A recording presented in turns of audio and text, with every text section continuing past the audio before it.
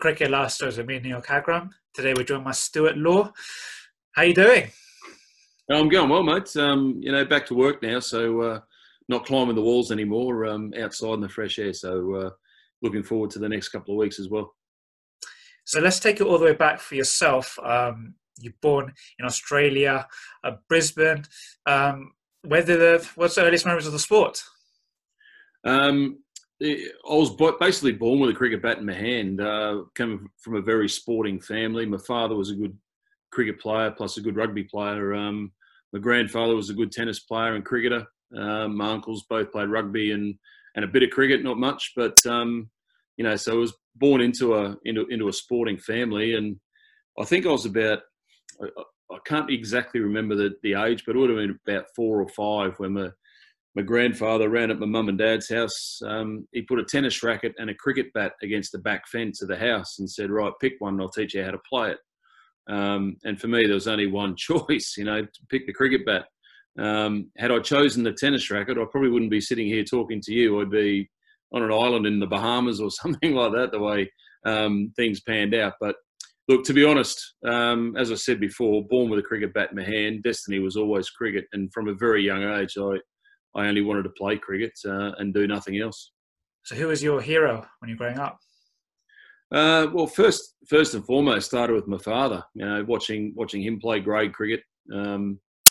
Played for Queensland country as well, so I remember going watching him quite a bit. And then as I got older, I didn't watch him so much. I was always off on the side playing with the kids that were there. And growing up, when I started playing proper cricket, I was lucky enough to have a mentor in Greg Chappell. One of the greatest players that Australia's ever produced. Technically, perfection, and he had power, poise, attitude, everything. And from there, I really love watching Viv Richards. The way the aggressiveness he took to each attack, and just the no backing down, always standing up for a fight. And Martin Crowe was the finishing touch. He was a mixture of the both. He had a great technique, but he also had immense power. So those three moulded the way I wanted to play cricket. I didn't try to be like them. I didn't try to look like them. I tried to have their attitude and the way they went and bat it and played the game. So when in Queensland first recognised your talents, I'm not sure, what's the structure like back home? Is there an academy system? How does it work? Yeah, it's pretty similar to here. I'm a bit long in the tooth now. I went through. I played a lot of junior carnivals representing your region from your state, and then into state cricket. Didn't play in every state team, but made quite a few along the way. And in Brisbane at that time, I was only a 15-year-old making my A grade debut. In a one-day game, I remember. So I was lining up with guys like Kepler Vessels and Alan Border, Greg Ritchie. They were in my team. So to as a 15-year-old, schoolboy, it's quite an eye-opener. But from there, we had a under-19 system which was very strong. I played 2 years of that, and from there it was basically, in that time in the grade system, we didn't just have club cricket.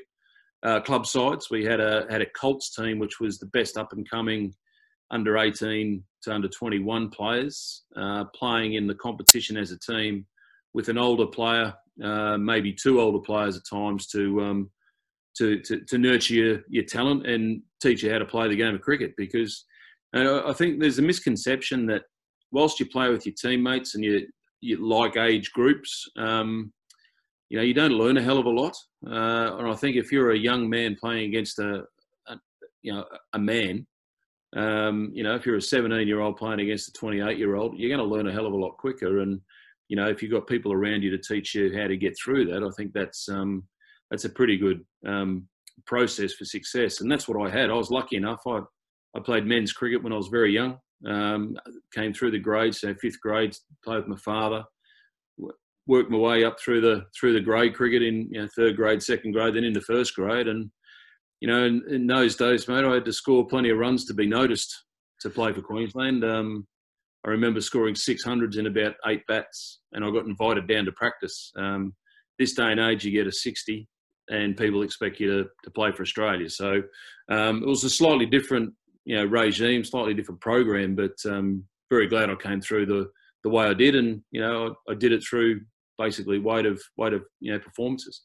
And then when you eventually did get your debut in the stateside, I think in your second game you got 170. I think in the 1990 season as well, you were averaging over 70. So you took to the professional game like a duck to water. Yeah, second game. Funny story about that. Alan Border was captaining the Queensland side, and I'd made 179. We lost a couple of days through, or a day and a bit through rain, as you do in Brisbane at just before Christmas. It's quite thundery and what have you. So we lost a couple of days and made 179. I thought, we're going all right. We got the first innings points. I was feeling pretty happy with myself and sat down in the news conference, and I remember AB standing up next to me when asked, he got asked the question, is this kid, is he the next, so-and-so, is he going to play for Australia? And Alan got up and put his hand on my head and said, boys, he's done it once, let's see if he can do it again. And then walked out. I went, okay, fair enough. So that didn't impress him, 179, had to do it over and over again. So once again, a very valuable lesson. I learned a lot from Alan. He was a very tough man, but he told you the truth, and I was very appreciative.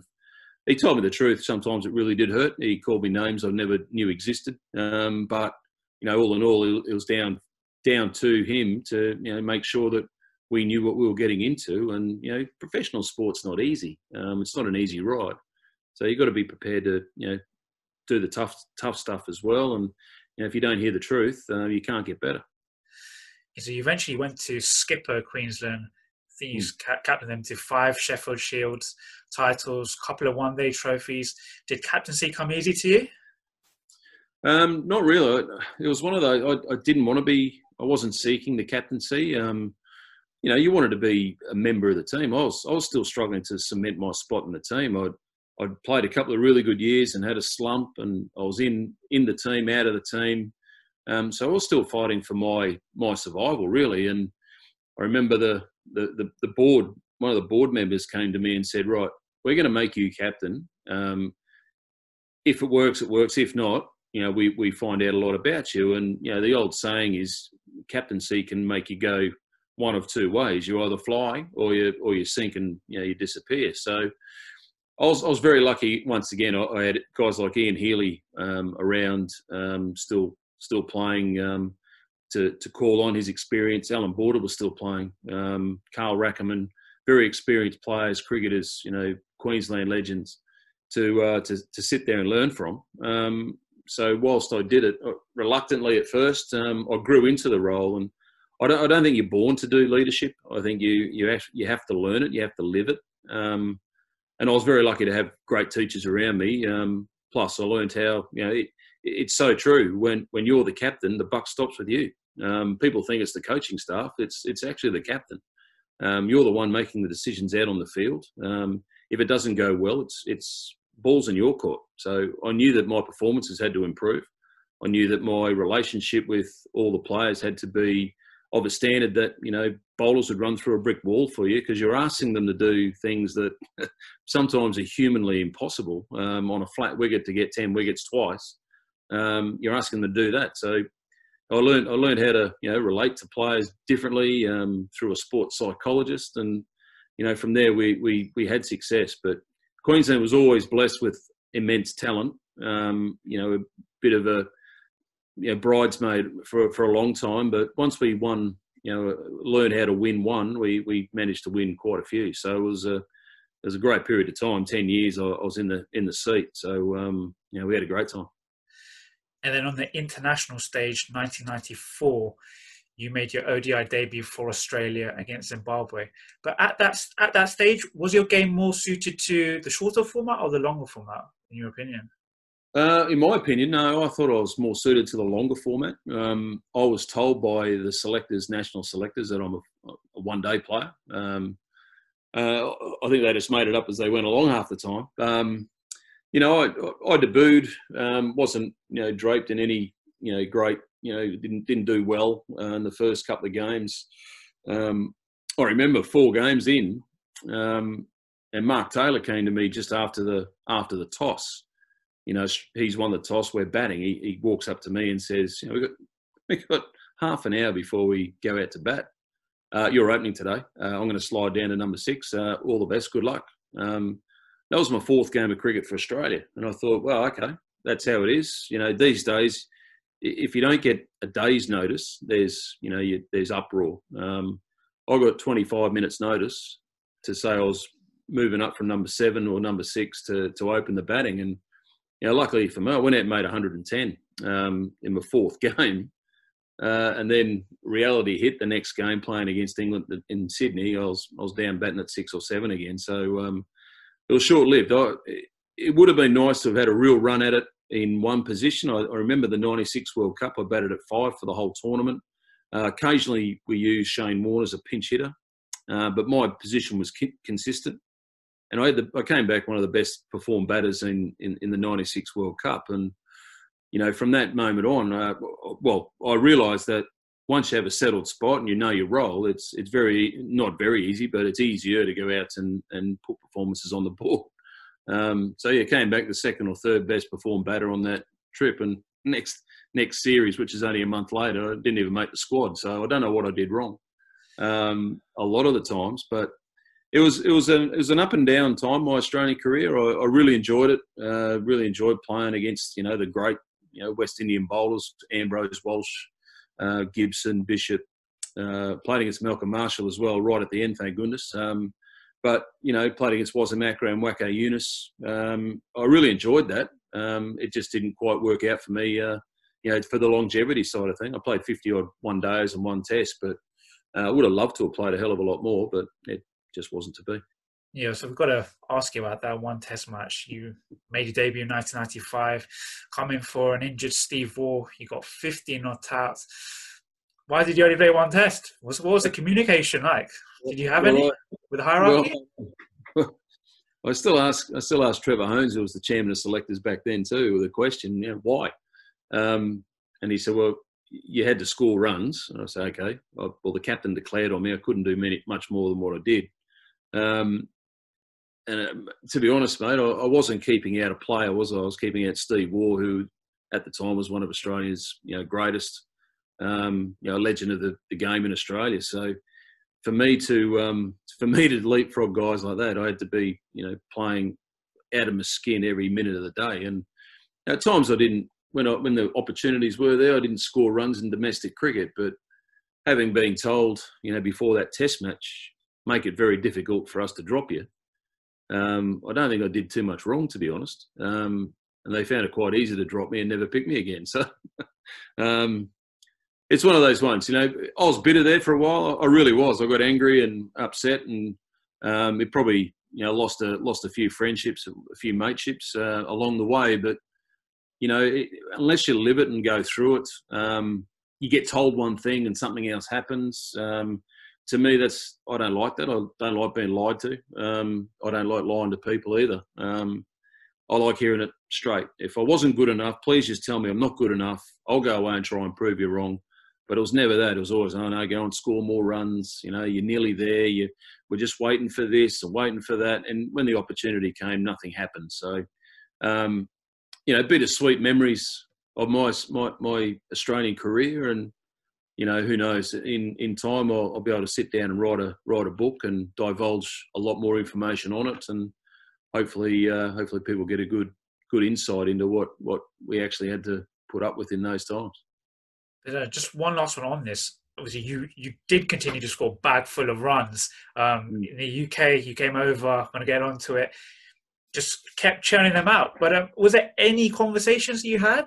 Like, did they keep with the selectors? There must have been. Yeah, there was plenty. I remember coming over and playing for Essex. My first year, I got 1,600 runs in the championship, and you know, truckload in the one day stuff as well. And I went back to Trevor Holmes and said, mate, I've just scored this many runs. He goes, no, England runs don't count. You got to score them back here in Australia. And a couple of years later, Justin Langer went over to county cricket, scored a bucket load of runs, and got picked in the Australian team because he had a really good county season. So it just seemed to be one rule for one rule for another. In my looking at it back now, that's what it felt like. You know, and all I try to do, I got angry and I got upset at times. Every time I played in a county match, that was my test match. Because you end up playing against, play Yorkshire, you're playing against Darren Gough and some great bowlers, Andy Caddick for when you play Somerset. So there's the opening England attack, and if you're scoring runs against them, you're doing pretty well. So that was my gauge. But you know, unfortunately for me, every time I did something, you know, the goalpost moved and someone else got a leg up. You know, I would, as I say, I would have loved someone just to sit me down and go, honestly, this is what you need to be doing. You need to forget about that. You need to work on this. You need to get better at this. And, you know, then I would have had something to work for. But, you know, to constantly get told, oh, no, score runs, you're doing everything right, you know, it sends a bad message when you don't get picked. When no one else is scoring runs, you're the next cab off the rank and someone else leapfrogs you. You think, what have I done? You know, who have I upset? You just want to know. But, you know, no one's given me the answer. Maybe before I hit the grave, they might have the courage to pick up a phone and let me know what actually went on. But till then, I'll be very happy with what I did in cricket. You know, to finish a career with averaging over 50 in 380 odd games is a pretty good effort. I know you mentioned the 96 World Cup. Australia got to the final, fortunately came short against Sri Lanka. But from a mental perspective, playing in such a high-profile, high-pressured game, how was that as a player? Well, mate, to be honest, you know, no disrespect to the Sri Lankan team, but we played the semi-final against the West Indies in Chandigarh, and you know, I walked out to bat at 3 for 7. You know, we're in an absolute strife, and to come through and just, you know, be able to put together a partnership with Michael Bevan, you know, we put a score on the board that we ended up defending.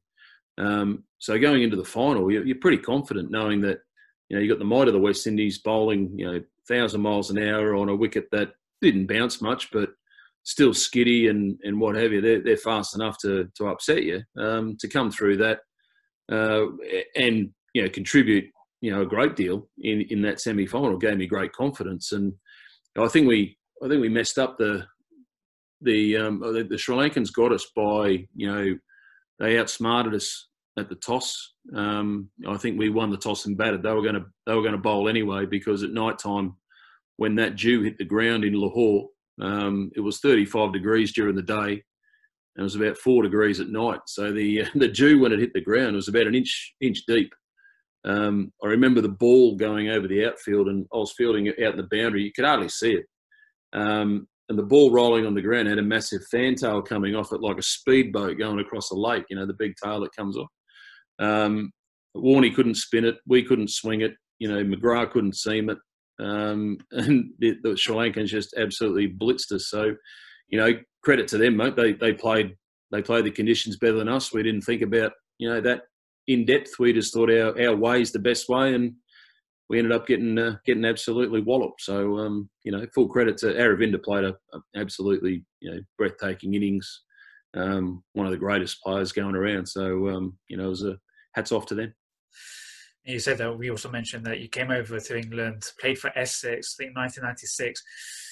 You scored 8,500 championship runs. Would the highlights be the 97 NatWest final and the 98 Benson and Hedges?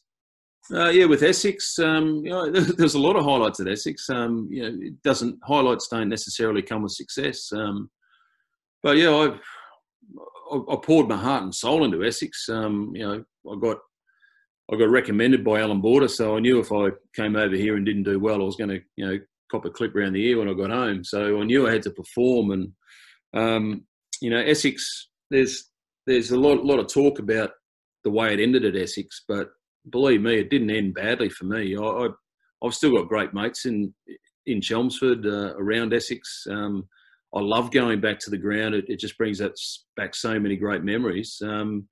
You know, my time was up. You know, they wanted me gone, and I had to move on. But that final, the Benson and Hedges final, was a great day out to chase down 170 in no time with my great mate Paul Pritchard, who got 50 odd at the other end. And then the Benson and Hedges the year after, I didn't score any runs, but you know, it was an interesting one for me. First time that a game had gone into the next day. You know, we batted first, and the rain came, and we came back and finished it up the next morning. But anytime you win a trophy, special. The NatWest probably tips it because I was lucky enough to win Player of the Match, and you know, presented me trophy by you know, Sir Garfield Sobers. So pretty nice touch. And you know, Essex was great. You know, I got my highest first class score at Essex against Somerset at Chelmsford. So you know, I've got some great memories. Great mates still there. I still, you know, when I can catch up with them. Bumped into Graham Gooch last year and had a great chat, and you know, did a charity night for him. So look, I got no animosity from this side of the fence. It might be coming from that side, but nothing from here, mate. Just a word on the ending. I know it's been well documented. The differences would be the best word to say with Ronnie Irani. Was it Nasser Hussain as well? Just a word on that. Yeah, look, no, they were in charge of the club, so they wanted to go in a different direction, and I just didn't fit into their plans, and that was fine. You know, it didn't hurt me. It didn't upset me. I would have loved to have stayed at Essex because, you know, it was a great place to bat, great place to play cricket, great place to live. You know, you live in Essex, at least you get a summer. Moving up north into Manchester, you didn't really get a summer. It was winter all year round. But you know, it was one of those things, mate. You know, clashed, personalities clashed, agendas changed. I didn't want to captain the team. I just wanted to play. I know some sections of the membership and some sections of the committee room wanted me to captain because I was captain of Queensland and successful, but I never wanted that. I just wanted to go and enjoy myself and play cricket. And the way I enjoyed myself probably didn't, you know, wasn't looked too fondly on by the guys in charge at the club. And, you know, with that, you know, there was a great bunch of young players who I spent a lot of time with and what have you. It was just a shame it ended the way it did, but once again, it wasn't down to the fact that I fell out with anyone. It was just a change of, you know, guard, and circumstances changed. You know, I wasn't required, so I had to move on. And then the move to Lancs. How did that come about in terms of did someone approach you? How did the move come about? Well, I'll tell you what, Neil. It did start. My wife, I married a girl from Lancashire. She's from Liverpool, so it was always on the agenda to look to go home to, you know, to her, close to her family and friends and blah blah blah. And it just so happened Essex were playing Lancashire at Old Trafford. It was around September, I think it was, or August. They had Murali Dhuran, and I remember during the first innings, I spoke to Warren Hegg, who was the captain, and it was at the time when John Crawley had fallen out with someone at Lancs, and he was moving to Hampshire. And I just said to Warren, I said, I remember asking him, I hear you're looking for a number 4 batsman. And he said, oh yeah, well, we might be, we're not sure, blah, blah, blah. So I got 100 not out in the first innings of the championship. Came out in the second innings, got 100 not out in the second innings. And I remember still asking him all the way through it, you know, you sure you're not looking for a number 4 batsman? And then I got 100 in the one-day game, the 40-over game, the next night. So I got 300s in 4 days against them. And as I was walking off from the third 100 in the 40-over game, he said, mate, hang around, we'll have a chat at the end of this game. So that's how it basically started. It just through a bit of jest and a bit of fun. You know, this day and age it'd be sledging, not banter. It'd be sledging, but you know, we had a chat, we had a beer at the end of the day's play, and you know, by the time I'd, you know, got back to Essex, it was basically not signed, sealed, and delivered, but you know, the talking had begun, and you know, the option to move there, which once it was offered, I couldn't say no. My wife was really happy going back to being close to, as I say, family and friends. It became a perfect fit, and you know, I absolutely love Manchester. I reckon it's one of the greatest cities going around, and you know, I enjoy going back there. We've actually just bought a property there again now, and you know, moving back there for good. So can't wait. Then how do you sum up your time on the playing field there? Just came up short on the trophy front, unfortunately. Yeah, we did. There was a lot of times we had great battles with Sussex. Sussex were, you know, the championship winning team in that era. anyone with Mushtaq Ahmed, taking 100 wickets every season, you're going to go close to winning championships. And they had good batters around them too, and well led by a rough, tough Chris Adams, good captain, tough batter, but just a fierce competitor. So we had great run-ins with them, and I remember we came second a couple of times to Sussex, and once was by about 5 points, where through the season they'd lost 200 overs of play, and we'd lost about 1,000. I'm sure that out of the 1,000 overs, we could have made up 6 points somewhere to win the championship, and I happened to say that somewhere along the lines, and he took offence to it, saying we're just not good enough and whatever. We weren't. We got to a final, once again against Sussex. They beat us in that C&G Trophy final at Lords, which was disappointing. We got the semi-finals of the T20 stuff. Didn't quite manage to win a trophy, which was not great for me. I'd love to have won something for Lancashire, repaid the faith, but still put my heart and soul and sweated blood for the county out in the cricket ground, and we got close and just not quite good enough at times. The real win would have been the championship chase, where we had to chase 485, I think, against Surrey at the Oval. Last game of the season, we had to win it to win the championship, and we had to get about 430 on the last day, and we finished 20 short, which was heartbreaking. But we'll fight to the end. We never gave up. We kept playing to win every time, and that's what I'll hang my hat on with Lancashire. We always tried to win every game of cricket we played in, and if we didn't do it, we weren't good enough. The other team was good enough to beat us. So, mate, still great memories. And as I say, I love going back. It's different now, going back to the ground. It's completely changed. And it looks an absolute picture now. It looks fantastic. So, it's a great place, great memories again. I've got fond memories of everywhere I played, to be honest. But in England, pretty special playing at Test grounds, and Lancashire's up there. Old Trafford's one of the iconic grounds in world cricket. And then the move into coaching. I know you left Lancs in 2008. You had a little stint with Derby, but then linking up with Trevor Bayliss as assistant coach for Sri Lanka. How did that come about?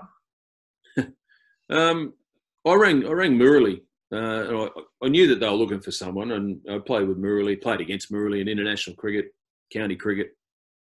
And I knew they were looking for an assistant. I rang him and I said, mate, what's the go with this assistant coach? And he spoke to me for about 10 minutes and then, hung up. And then half an hour later, Trevor Bayliss gives me a call and said, we'd love you to come and, work with us. It was leading in 2009. It was leading into the 2011 World Cup.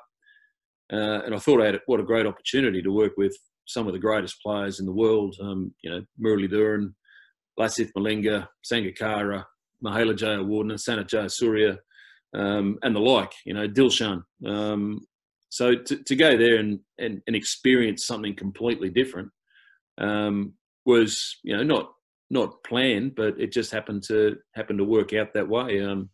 Just so happened, before I got the call from Trevor Bayliss, I just managed to arrange a batting coach gig with Middlesex.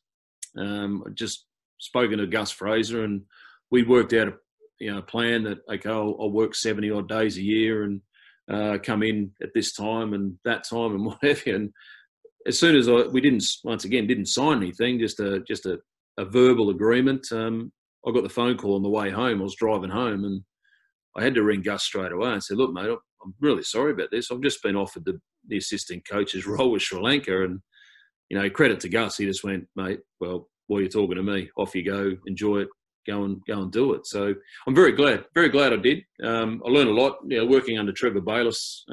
He's one of the most misunderstood blokes, I reckon, going around. Such a great coach, very thoughtful bloke, but very calm and collected. I learned a lot from him about demeanour around cricket. What makes him such a great coach? Obviously, he's had the success with England. Yeah, in your opinion? He's just the greatest attributes. He's just a good bloke. His knowledge of the game is, second to none. But, people rib him because he hadn't played the highest level. But he played a New South Wales team that basically was a test side, and he was good enough to play in that one. So mate, he basically played for Australia every time he played first class cricket. But just the way he goes about it, he's from the country, very quiet, very shy. Keeps himself to himself. But when he speaks, he actually, he makes you sit up and listen. And that's a rare quality this day and age. He doesn't say much, but when he does, it's really worth listening to. And just to watch him, work about his cricket. He had fun with the young kids. He said, look, you got to treat them like they're your sons. They are. They're in your charge. You've got to look after them on and off the field. And you could see him interacting with them, mucking around, telling jokes, playing jokes on them. They were playing jokes on him, and just the relationship was outstanding. And I think that's part of him just being so relaxed. Nothing really bothered him. If someone upset him, he'd go, "Oh well, that's all right. I'll move on, and we'll work out another way to get about it." He's a different character. He's not everyone's cup of tea, but I really enjoyed working with him. He was great. Yes, I said that you got to the final in 2011. After that tournament, you had a little stint as the interim coach when Trevor Bayliss left. And then you got the opportunity to work for Bangladesh. Were you ready to take the lead as the head coach? Looking back now, no, I wasn't nowhere near it. But I sometimes, I'm the type of person, you don't learn until you actually do it. You've seen coaches that you've had through your playing time. You pick pieces out of them, saying, "Yeah, I'll do that. That's really good. That works." Or "No, I'm not going to do that. That irritated the life out of everybody, so you don't do that." So you get an idea of what players do and don't like. No, I wasn't quite ready. I wasn't 100% ready for it, but I thought, what a great challenge. Right out of your comfort zone, living in a place like Dhaka, which, to a young Aussie boy, is completely different to what you're used to day in, day out. But it really did. It really helped me grow as a person more than anything, understand, what life's really all about, because it's so confronting walking the streets. We were able to get around, and, we're lucky enough to have, a driver assigned to you, because you can't drive in the traffic over there. It's mayhem. But to get out and around and see the country was an eye opener, and I'm really glad I did it. Glad I worked with guys like Mushfiq Rahim, Shakib Al Hasan, Tamim Iqbal, you name it. Those guys, they were unbelievably talented. At that time, they probably didn't realise how good they could be. And slowly over the last 5 to 10 years, they've shown the world that they can compete against anybody in any conditions. And young Mushfiq, he's Mighty Mouse. He's only a little bloke, but geez, he packs a punch. And I just love watching him go about his cricket. He loves playing. He loves playing the right way, and it was good for me. It really was. I enjoyed it. Might not have been ready for it, but we started having some success, and we didn't win a trophy or a series, but back then Bangladesh weren't supposed to. And we got to a final of an Asia Cup. We played Pakistan, who the big brothers of Bangladesh, and we should have beat them in the final. We should have absolutely, walked it in the end. And unfortunately, we just didn't have that knowledge of winning, and we fell short. But to get into an Asia Cup final was probably, the biggest achievement they'd had for a number of years, and it was nice to be a part of. And then also you had the 18-month stint working as the head coach for West Indies. How was that? And also just a word, obviously they're touring the UK in the English summer. A word on how you think the series will go and players we should look out for? Oh, look, mate, 2 years I was there with the West Indies. And it was probably the greatest time I've had in cricket as a coach. Working with the young talented test players was such a treat. It really was. It's a misconception they don't like cricket. They absolutely love cricket. They all want to play test cricket. T20 is the big focus, and they're very good at it because they're extremely powerful, naturally gifted athletes. But if you can harness that ability and power and what have you, and temper it and get them a bit fitter so they can do it for longer, they'd be a force in any form. So, no, it was really great. I was fortunate enough to, spend a lot of time with them. And, we actually had some, good successes, won some series, won a famous match at Headingley. And look, they've still got some talented boys. They're going to be one tour better off too, coming near this time, know what to expect.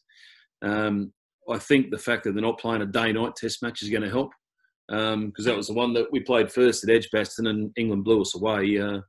Very difficult. You're not used to playing day-night games. It's very, very off-putting if you get off on the wrong foot on day one. It's hard to drag it back. So, look, I think guys like Kemar Roach he's going to be a major threat to England. He's skillful with the ball, swings it both ways. He's not express pace anymore, but he's fast enough to give you enough trouble. Jason Holder's been one of the best all-rounders, if not the best all-rounder in world cricket over the last couple of years. Shannon Gabriel's coming back now. He's a massive part of their plan. If he can stay fit or get fit, and if he can bowl his 95 mile an hour all day, he'll test the English batting lineup. Young Azari Joseph is one of my favourites. He swings the ball at good pace. And they've got a new kid, Shamar Holder, who bowls again, good pace, tall kid.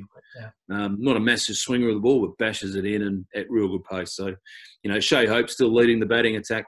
He's a class act. When he goes, it's worth paying your admission fee just to watch him.